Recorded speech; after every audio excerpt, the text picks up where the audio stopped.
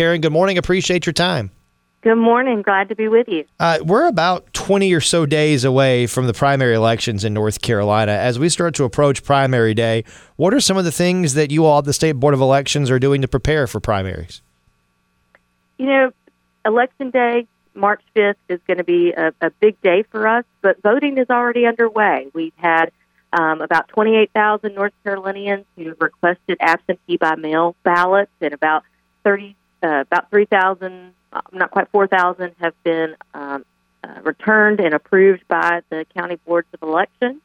On Thursday, we start early voting in North Carolina, which is often the most popular method of voting for our state, and that will run until March the 2nd. It closes at 3 p.m. on that Saturday before the election in all counties. So check out the State Board website, ncsbe.gov, to find out the early voting locations in the various counties. And then, of course, Election Day, we will be ready to greet folks from 6:30 a.m. to 7:30 p.m.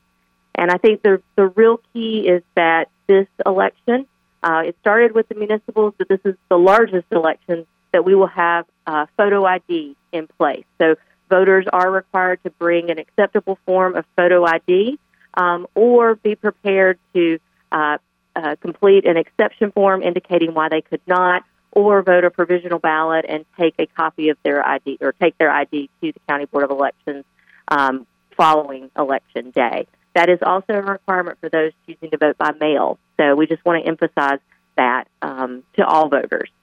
If you vote by mail and you have to have a photo ID, how do you have to just take a picture of your photo and put it in with your ballot? How does that work? That's correct. We've added a sleeve to the return materials for people to put a copy in.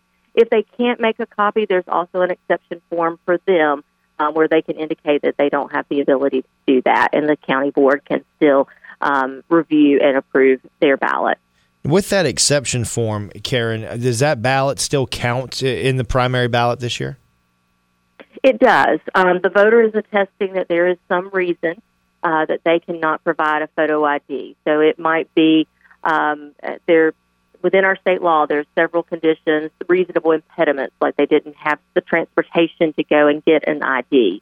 It might be that there's a religious objection, and knock on wood, we won't have a natural disaster, but that's in the exception form too. If there's a situation like a tornado or something that might have occurred, creating a natural disaster situation. So those are the reasons for those voting in person if they're unable to present ID, and then of course with an individual who's voting absentee by mail, if they're unable to make a copy, that's an additional reason on their exception form. Visiting with Karen Brinson Bell, the Executive Director of the North Carolina State Board of Elections. Maybe some of our listeners, Karen, don't know this, but if you're an unaffiliated voter, they can vote in either the Republican or the Democratic primaries, but they do have to declare which one they're going to vote in. When does the person have to make that declaration of which primary they're going to vote in? So glad you're bringing that up, because that is a distinction, and there are more unaffiliated voters in North Carolina than there are Republicans or Democrats or any other party in our state. So when a voter goes in to present themselves to vote, when they check in at their voting site, they will be asked if they're unaffiliated which party's primary they wish to participate in. And at that point, they just indicate. In most counties, we have a Democrat, Republican, and a Libertarian ballot for them to choose from. They are not affiliating with that party, but they are indicating they want to help that party select their nominees for the general election.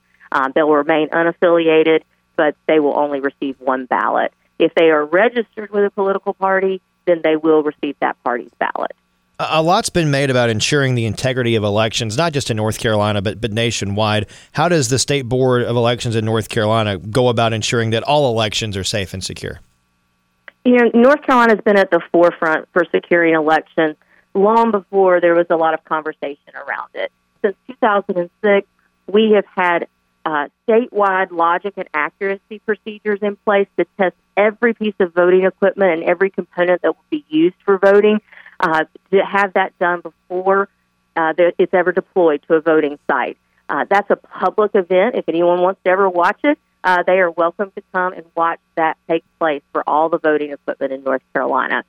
Similarly, when we complete an election, since 2006, we have had required by law a sample hand-to-eye count to test the tabulation, and make sure that that was done properly.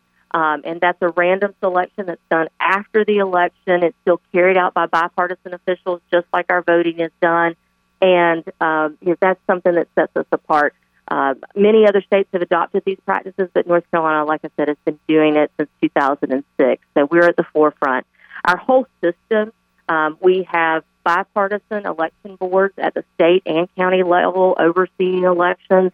The folks who are in the county offices and at the state board are election professionals who have had training to carry out these elections. And then the individuals who are working at our voting sites are bipartisan officials who have had training as well. But I think it's so key that folks remember that those folks working at those voting sites are their former school teacher, maybe their basketball coach, someone who sings in the church choir.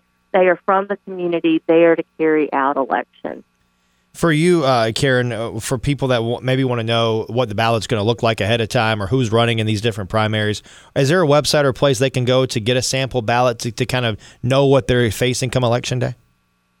There is, and many folks can just go to their county board website, but the one-stop shop is to go to our state board website, which is ncsbe.gov. If you'll use the voter lookup tool, you can make sure that your information is correct, which is always a good thing going into an election. And then also there's a link there that takes you to the sample ballot. And if you're affiliated with a party, it's going to take you to your party's ballot and the specific contests associated with your congressional district, your county commissioner district, things of that nature. Or if you're unaffiliated, it's going to show you the options that you have, and you can look at those sample ballots and decide which party's primary you want to participate in. As I let you go, how exciting is this election time, an election day? How exciting is it for you personally, knowing all the hard work has finally culminated and we're finally here at primary day?